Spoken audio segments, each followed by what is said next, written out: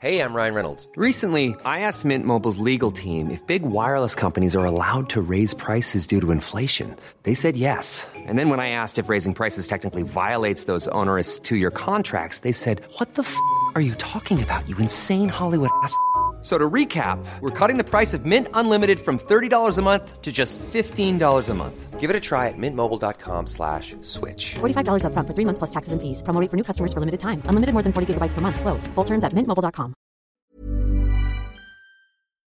Hello and welcome to You're on Mute, a new podcast series conceived by BBI, the UK's first Black Business Institute, an organisation which aims to boost prospects for underprivileged Black entrepreneurs by promoting equivalent access to the UK's funding structures and essential business networks. I'm your host, entrepreneur and business mentor, Bianca Miller-Cole, and over the next 12 weeks, myself and my fellow hosts, June Sarpong and Lord Michael Hastings, will be interviewing an incredible lineup of leaders, icons, and change makers to ascertain how they balance the importance of commercial performance versus societal impact. As we all know, with great power comes huge responsibility, and this series looks at how those in positions of influence can use their status as a force for good. Our time together is broken down into 3 sections, with the guests sharing their favourite pieces of music or soundtrack representing a memorable stage of their life. Joining me today is Stephanie Fair, Chairman of the British Fashion Council and Chief Customer Officer of Farfetch, to discuss applying disruptive retail strategies to champion diversity and inclusion. Welcome, Stephanie. Thank you for having me. Hello, Bianca. So the first thing is your track that you have chosen. So you've gone with Disco 2000 Pulp, but also you said Bittersweet Symphony by The Verve. So yeah. Tell me more. Hard to pick one song, but I guess those probably define my university life. And Disco 2000 has a bit of a nostalgic sort of undercurrent to it, and I listen to it and it takes me right back to the dorm rooms and to uni, and you think it was not that long ago. It was actually a good 20 plus years ago. So who's counting anyway? So most people know of you as the chairman of the British Fashion Council and chief customer officer of Farfetch, which obviously is a great achievement, but I'm keen to learn a little bit more about the younger Stephanie. So from the beginning, you've been a global citizen. You describe yourself as a third country kid. Tell me a little bit more about that. I just discovered this term actually not that long ago. It was part of the dissertation of a graduate student that I saw during Fashion Week, Condé Nast College graduate student, and it resonated because that was exactly me. So she'd also grown up in lots of different countries, like me, speaking multiple languages, and feeling that we're sort of from everywhere, but nowhere in particular. So the answer when someone says, "Oh, where are you from?" or is not an easy one, just because it's sort of, do you want the short answer or the long answer? But I think I also feel incredibly lucky because it just means I've had such a varied and diverse upbringing, have met people and have kept friends from around the world, have reconnected with people from around the world. So no, I think you make your upbringing the best you can. And I was certainly very lucky to have such a global one. And your dad, he was a banker and your mother was a businesswoman. Would you describe them as your early role models?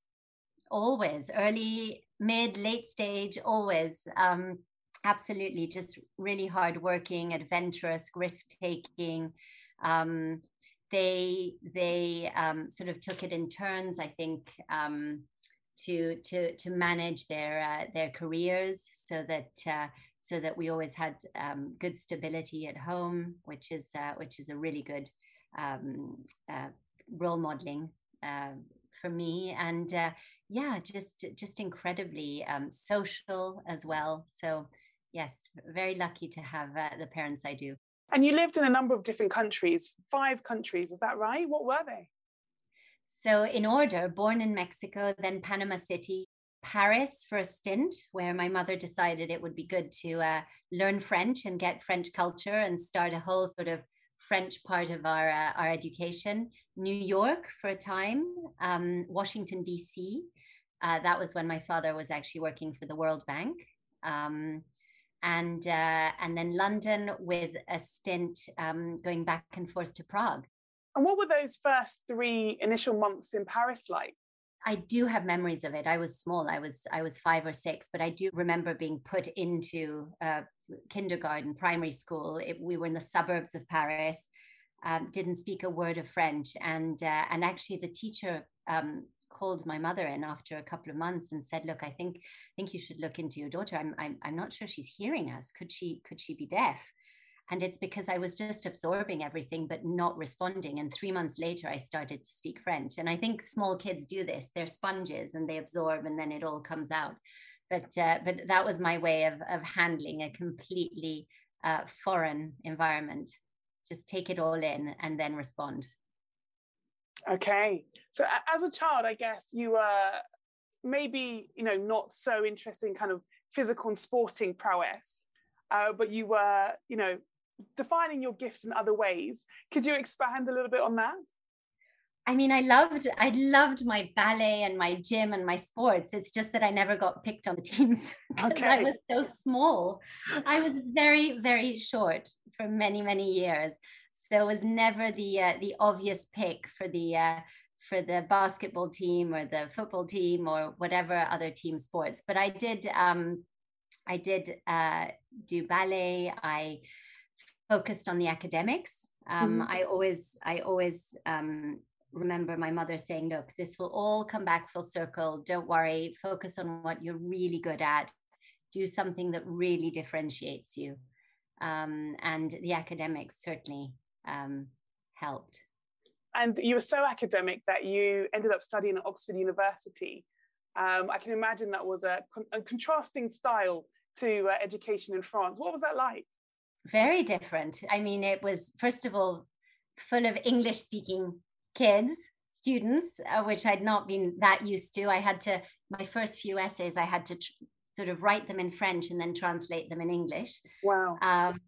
So that added a load to the workload.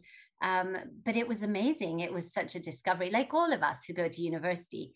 It's just such an opening of the minds, and particularly I was quite sheltered, so it was a real eye opener, but great. And just I think the whole way Oxford works is through sort of self-learning and really thinking through topics, and I think that helps for later, just analytical skills and problem solving.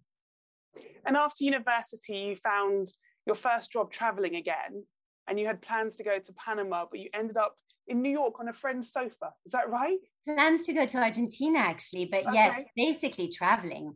But ended up in New York, and it was a great stopover, which I never really left and didn't leave for 10 years. I managed to find a job, someone who was willing to sponsor me for a visa, which I was very grateful for, because those, as everyone knows, it is hard to get visas to work in the US, and someone who was willing to take a chance on me so early on. I want to say it was pre 9/11, so that bit easier to do than after 9/11 when everything tightened up, but it was just such an incredible time to be in New York, not just because I was in my 20s, but just New York as a city was really thriving. And actually some of the songs I picked were those early 2000s hip hop that New York was all about. Wherever you went out, it was about that sort of early hip hop music, and that just takes me straight back. Perfect, because that actually brings us into section 2, where we discuss some of the traditional D&I challenges in the company. And it brings us to your second track, which you said was Missy Elliott, Get Your Freak On. So tell me a little bit about what that track means for you. I mean, I think, Missy Elliott has tons of hits, right? So hard to pick one. But I think if you listen to it, the early sort of those chords, you know what's coming. You know that song's coming. I thought I'd pick her. I mean, there are lots of male rappers, and probably throughout that time, lots of them came out with hits. But I think being a woman, she particularly stands out. And I just remember just reading and seeing just how well respected she is by all of the others. And she's contributed to music from so many artists. I mean, she is an absolute legend. And I happened to go to her birthday party in the early 2000s in New York, which was also amazing. And a night I won't forget. It was at Joe's Pub in New York. I can't remember the exact year, but it was really early 2000s. So she's a legend, and you hear any of her songs. And it also takes me right back. Wow, her birthday party. I bet there's loads of stories about that. Yeah, that was fun. That was fun. That's amazing. So at this point, you're now working in a PR company founded by a 23-year-old woman, which sounds like a very dynamic environment. Are there any memories of those early assignments? Yes, she's called Winnie Beatty, and she started a company called Siren PR. And I thought she just was so, grown up and mature, but we were all so young. But she was entrepreneurial, and I think that was an inspiration. And she got us all to, I always joke, she sort of had a fake it till you make it approach. So she had us all answer the phone as our own assistants to pretend that our office was way bigger than it was. Like, yes, Stephanie Claire, let me get her for you. Of course, that was me. But it was great. It was we really hustled, and I just learned so much about business development and sales and comms and just the way the industry works. So I'm very grateful to everyone in my career who somehow shaped it. And some people are better known than others, like Anna Wintour, and some less known but equally impactful for me, and she's one of them. So you then landed a key role at Issey Miyake, which obviously is quite an iconic brand. What was that experience like? I mean, I think what defines that for me was also just the ability and skill set I learned working with entirely different cultures. And if you think about sort of traveling to Japan in the early 2000s, no one had mobile phones. And when you go to Japan, I'd stay in very Japanese hotels. The workforce at Issey Miyake in Japan was very Japanese, no foreigners. So just communicating and getting things done and understanding the different ways of working and how the meetings and how you should approach getting things done was a real learning experience. That I can apply to pretty much anything. We all should try and put ourselves out of our comfort zone, and that was definitely one for me. And then working with amazing people like the architect Frank Gehry, or we hosted a musician in the store who at the time was not very well known, and he's now a sort of multi-platinum record-selling pianist called Leif Ovne Annes. So just early on, that link to culture and fashion and how it all works together was fascinating. And I was so glad to have that role so young. Did you appreciate the kind of level of gravitas that came with working with, architectural legends like Frank Gehry at his new flagship store? Or were you kind of just, getting on with it? A bit of both. I know, when you're younger, you just almost get on with it. But I did recognize the value of it, and just how lucky I was to be able to have these interactions. And it teaches you very quickly a certain level of maturity and how to conduct yourself and how to manage these relationships. So a good lesson for later on. So your next move took you to Vogue in New York. Yep. What was the energy like at the time? And did you get to meet and work with the great Anna Wintour? I did. I most certainly did. I mean, Vogue was incredible and such a great learning experience. And it is, as you imagine, it was fast paced. There's no room for error. You sort of everybody there. I often get asked, were you an assistant? Well, I say everybody was, because that's just what you did. You did what you needed to do, whether it was to get the issue out or to put the Met Gala on. And there were incredible perks, but it was also lots of hard work. I think some pretty fabulous moments. My interactions with Andre Leon Talley were never not fabulous.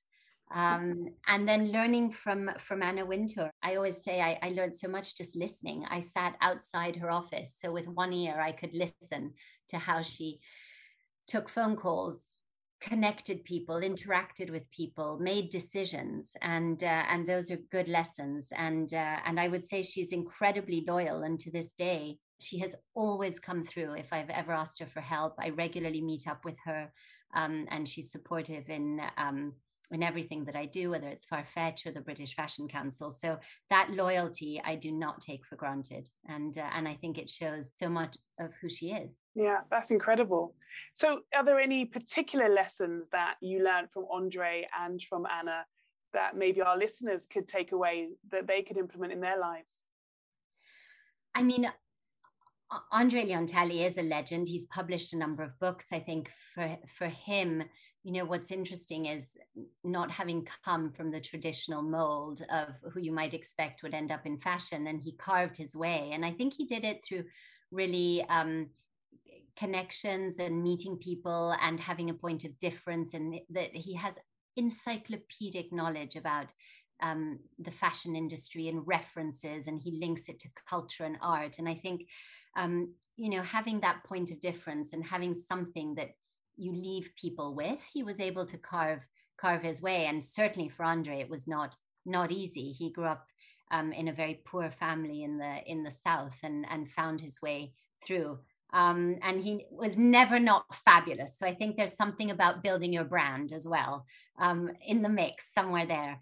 And then from Anna, I think she's decisive. She's incredibly hardworking, and a real connector, in that best possible sense. It always comes back. If you connect someone for funding, if you help a designer find a role, if you get together your connect. She put a group together to launch the CFDA Vogue Fashion Fund right after 9/11 to help support designers who were not able to show and whose, you know, livelihoods were decimated. So I think using her power and platform for good is something that I hope I can take into the future. I love those 3 tips. Personal branding is what I'm all about. That's what I teach people on a day-to-day basis. So I love that you said personal brand, networking karma, another favorite of mine, and using your power and influence for good. Those are 3 amazing tips. Yeah. So you then went on to, I mean, probably by plan or otherwise, technology and fashion started to merge, and you started working at Outnet. Tell us a little bit about what the Outnet is for those listeners who may not be aware, and your role there. So I had a little stint, Bianca, before the Outnet in the US at Portero, which was a pre-owned luxury marketplace, the very first. But you're right. I wish I could say it was all by design and I had it all figured out. I did not.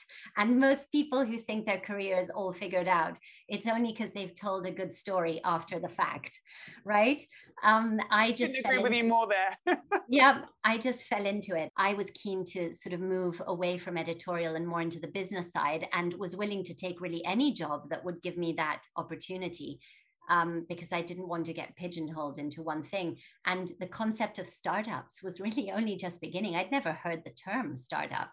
And that's what took me into this business, Portero, which was e-commerce and fashion. It was a marketplace. It was digital. I remember doing the first Google AdWords early on. I mean, now it's like a black box of saientific genius, how to manage performance marketing. But back then I was manually typing in the words. So that's what took me into Net-a-Porter and the Outnet. I did Portero for a few years, but it was a business that was too early for its time. It was, imagine 2005, pre-owned luxury goods. It was eBay for luxury. It was Vestiaire Collective and The Real and all of these businesses that are now taking so off. Big.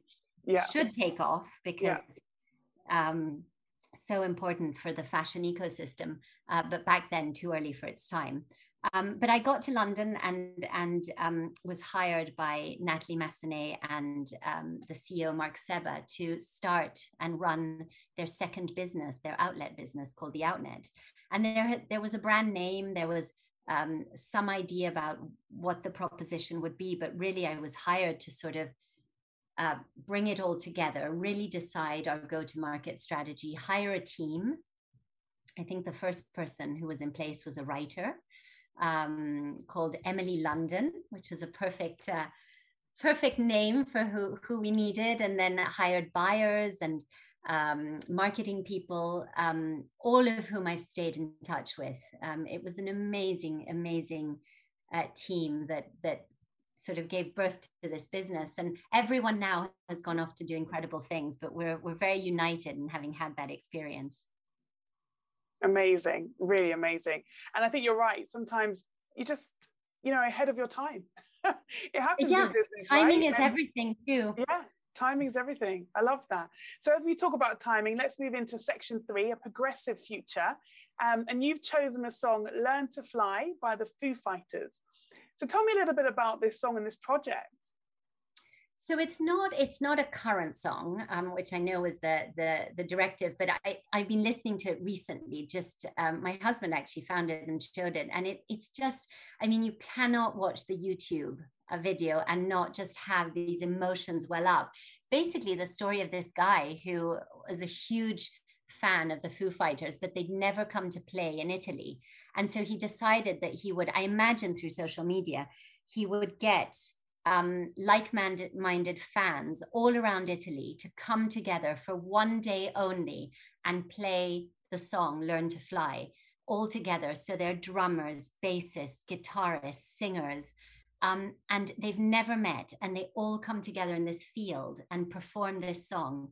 And first of all, it's performed to perfection. But second of all, when you realize that people come together for no other purpose than art, and I just think first of all, it's amazing. It's one of those viral YouTube things that just makes you well up.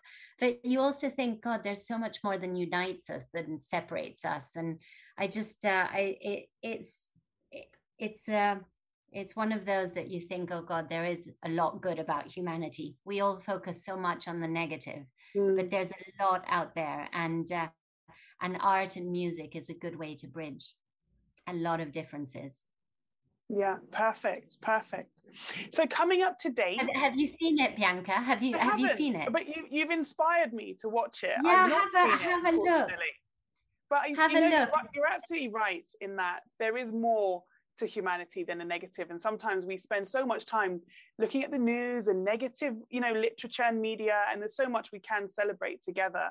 And I think this conversation, many of the other conversations we've had on this podcast, are illustrative of that we can all be a great contribution to a fairer world. So thank you for that song choice. It didn't have to be modern. I like the fact that it's modern in that you're listening to it now. that is sufficient enough for me. So bringing us up to current date, you're now at this point working with Farfetch. Could you explain kind of the unique selling point of Farfetch and your role? Yes. So I joined Farfetch. It'll be almost 5 years. I'd, of course, seen it sort of from the outside start to build up and see the proposition and understood it from the outside. But when I joined, I really realized just how incredible the vision was. And really, it is to be the platform for luxury through the marketplace, which is buying and selling. So boutiques and brands selling products to a global audience, curated luxury fashion, but also as an enabler of technology for the luxury business. As we know, back to the story about Portero 15 years ago, there's so much that the luxury industry needs to do to digitize, and technology is not easy, and it requires very specific investment and skill set. And so partnering with brands to enable them to digitize, whether it's their own e-commerce site or their in-store tech solutions to bring a kind of interesting digital approach to your bricks and mortar, or whether it's how to, get into China through all of our services and gateway to China. It really is an unbelievable business that kind of takes a 360-degree approach to how it can work with the fashion industry. And back to the piece about sort of using your platform for good, given the size of Farfetch and its weight in the industry in terms of what it can do, seeing that it's truly a values-led business was also for me a huge factor in not only joining, but staying and enjoying it, because it truly is a business that uses its platform for good. And you can see it from the culture inside, from how we position things on the outside. And that's what makes truly valuable businesses, I think. Absolutely. And I guess with COVID-19 coming along, this could have been particularly devastating. And at least it was for some brands who had not undergone that kind of digital transformation process. For some of those brands, how has Farfetch been their savior? I think the business model really came into its own. It was always about working with boutiques. In many cases, some of these are family-owned boutiques that have been passed along through generation all around the world, and working with brands. And for the boutiques in particular, they had not gone through, a digital, and in some cases didn't need to, because they don't need their own website, or they don't need. And this is where partnering with Farfetch really helped them. And when COVID came along, and their stores quite literally shut, and they had zero footfall, Farfetch was able to really support them to continue running their business. We created a campaign around support boutiques, which I think really resonated with the customer. If you remember, there was such a bigger appreciation of buying from boutiques, buying local, understanding the value that comes from where you get your goods. So I think supporting the boutiques, supporting the brands, they also have stores that shut down. And so our business model is not only set up for the good times, but as it came out, it was very, very well set up for these difficult times. And that's because of our technology, our logistics, the way we work, but also how global we are. We were able to sell into markets that were not under lockdown and restriction.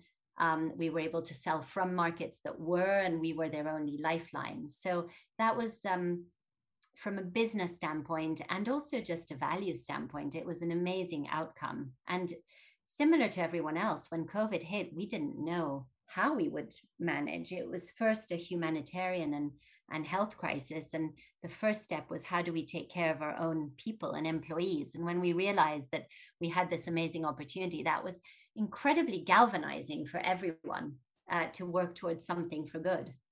Yeah. And on that point of kind of working towards something for good, around a similar time, we had obviously the news of the killing of George Floyd.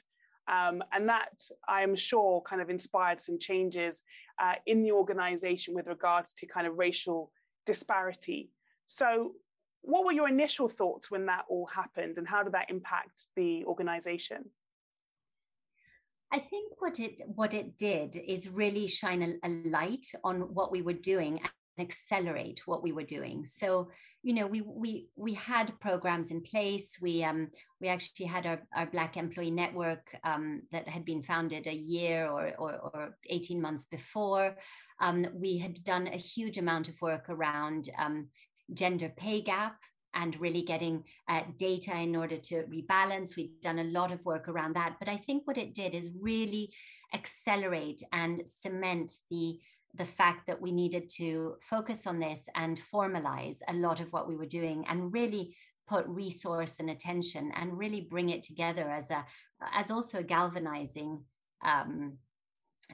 effort for all of our employees, because ultimately, for Farfetchers, being in a values-driven business is important. And if you don't work towards social justice, if you don't work in an environment that feels equitable and fair, then you can say all you want, but internally, if you're not talking the talk, walking the walk, it doesn't matter. So we truly believe in starting with ourselves first, starting with what we can control. And so we did a number of things. We really invested in our Farfetch people communities. So really giving different communities the opportunity to raise awareness around their community and how we could really elevate their needs. We worked a lot on thinking about how we could, through our supply, represent Black designers. And I'm delighted to say that these are designers that we just needed to find and bring on board and push. And from a business standpoint, we can support. And we've continued with the data gathering. So back to your question, how did this affect us? I think it sadly not the first killing, but it was a tipping point, I think, for for the world to realize that something needed to be done at a more fundamental level. And I think Farfetch believes that, we're a fashion business. We're not a governmental organization. So we can help where we can help, and in our Yes. world, which is around business, around our own employee well-being and equality. And that's what we focused on, and around what we put out to the world, our editorial, our storytelling. And so we've really focused on what we can control. And I think we've made real strides on that front. And during this time, you became part of a platform called Share the Mic to really discuss some of these issues. What was that like, and what were the main points of discussion? So yeah, I did this on a completely personal level, but of course, everything I do is tied into my work at Farfetch, my work at the British Fashion Council. But a good friend of mine in the US, Stacey Bendett from the brand Alice and Olivia, had got together and had created Share the Mic in the US. And I was so inspired, and we talked about it. And in partnership with Vanessa Kingori from British Vogue, we decided to bring it to the UK and say, if this amazing initiative was created in the US, could we do something similar here? And the idea was that really, amongst all this talk of social justice and how could we create something that certainly had the outcome of giving a platform and really amplifying and augmenting voices, but talking about something else. So actually the topic of Share the Mic was not specifically around social justice or diversity or inclusion. It was actually just really sharing platforms amongst women, accomplished women, white and Black women, who wanted to share their audiences, share their platform to talk about the things that matter to them.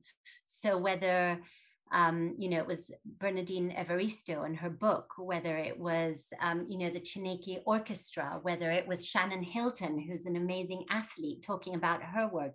It was saying, well, we are so much more than our race. We are women who are business women who have written books, and how can we augment that? And I think at a very basic level, if you build bridges through relationships and friendships and show your audience a different audience, these are ways to start to move away from that otherness. And so that was the whole thinking behind the Share the Mic, and something that I really felt authentically and personally I could get behind, because I just loved that idea of sort of personal relationships bridging whatever gap might exist. And I have to say, it was one of the proudest moments for me, just seeing this come to life and how many amazing friendships and relationships were created. Yeah, perfect. And I think that's so important, this keeping the conversation open and sharing thoughts and feelings and influence and networks is where it all starts. I think it's fair to say that, the civil rights and social justice issues we recognize now have existed for many decades. Yeah. Do you believe there are measures that could be put in place to implement and drive change? I think there can be, and I think it's everything from top-down efforts from companies around diversity, efforts around employment, diverse employment, apprenticeship programs. I think bottoms up, it's efforts like, the building bridges and understanding and storytelling. Fashion in general is an incredible cultural industry, because it tells stories in a way that affects everybody. And so we have a responsibility. I think in tech, actually, there's a lot that tech can be done. There's a huge amount that's been written about whether they're the right people sitting at the table, because algorithms define how much who these speak to and how they respond, whether it's on social platforms or just simply algorithms around how you navigate sites. Do you have the right people at the table, the right product engineers and engineers? This has been a challenge for a long time, because there's not that many women engineers and product engineers, and even less so women of color. And so how do you make sure that you've got people at the table that will be able to influence how a lot of this technology is built? So I think there's an opportunity in tech to do a lot more, but it can have a disproportionate impact given how much people consume it and use it in their day-to-day lives. Yeah. And it's interesting because there are some organizations now that are stating they won't invest in companies that don't have a diverse board. Do you think that's a necessary step that we should all be taking?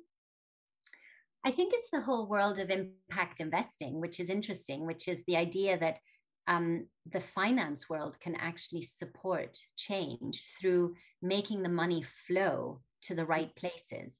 And diversity of boards or executive teams is really important.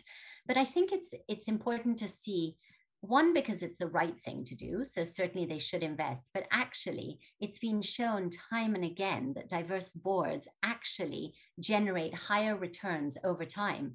So if you were just to take the economic rationale for why impact businesses or impact finance businesses should invest, it's because they will get higher returns. And I think that's okay. And that's a very, very good reason to do so, which is ultimately why the market, a sort of managed market, is the right way to approach these topics.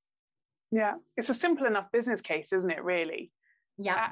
At a fundamental level, how can you argue if it's going to improve the bottom line and it's going to improve the lives of the people working in and the culture of the organization? How could you not? So on the British Fashion Council, where are they in their D&I kind of journey?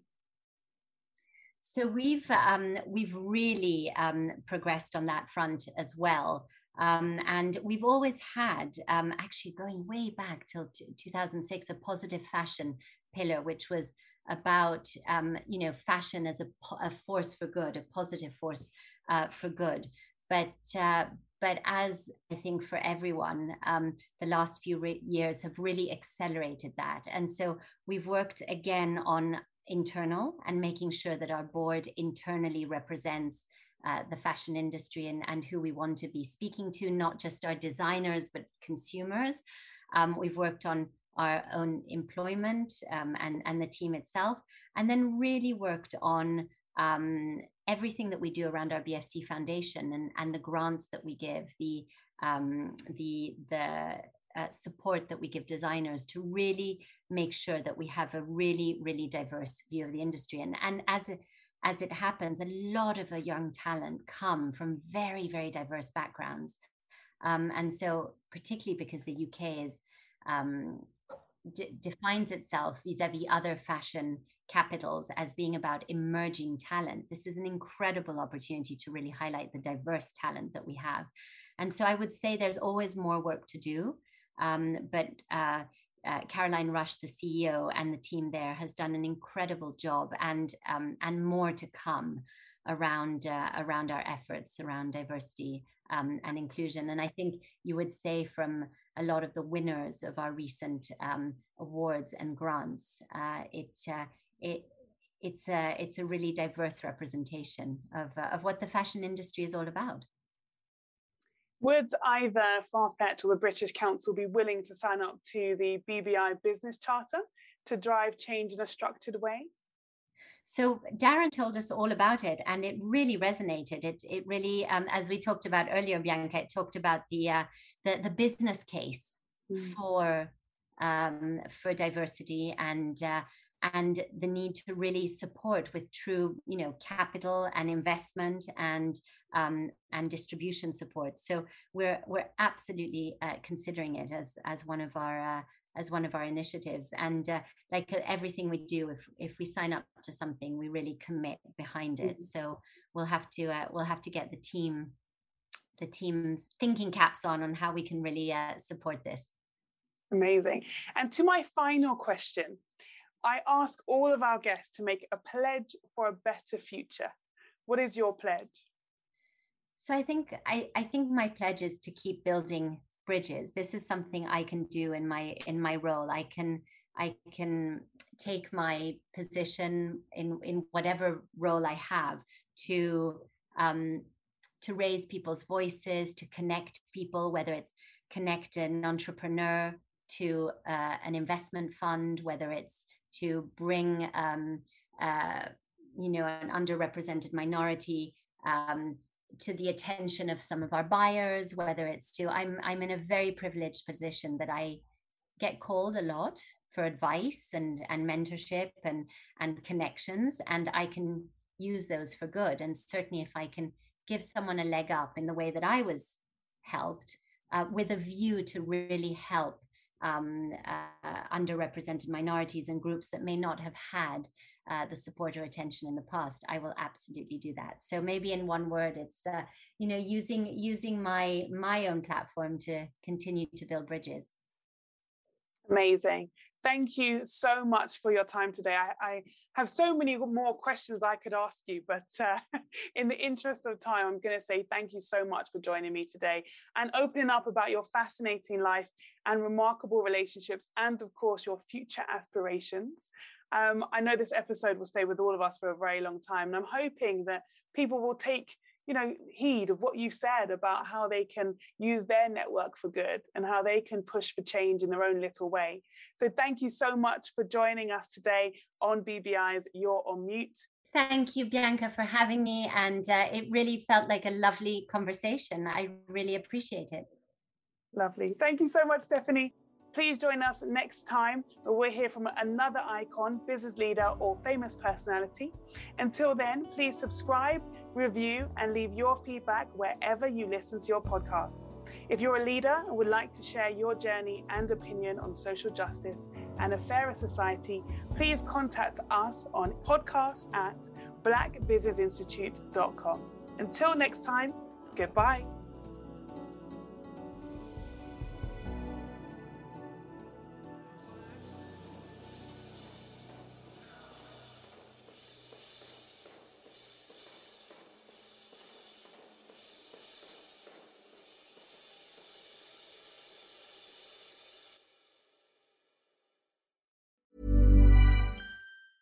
Mom deserves the best, and there's no better place to shop for Mother's Day than Whole Foods Market. They're your destination for unbeatable savings, from premium gifts to show-stopping flowers and irresistible desserts. Start by saving 33% with Prime on all body care and candles. Then get a 15-stem bunch of tulips for just $9.99 each with Prime. Round out Mom's menu with festive rosé, irresistible berry chantilly cake, and more special treats. Come celebrate Mother's Day at Whole Foods Market.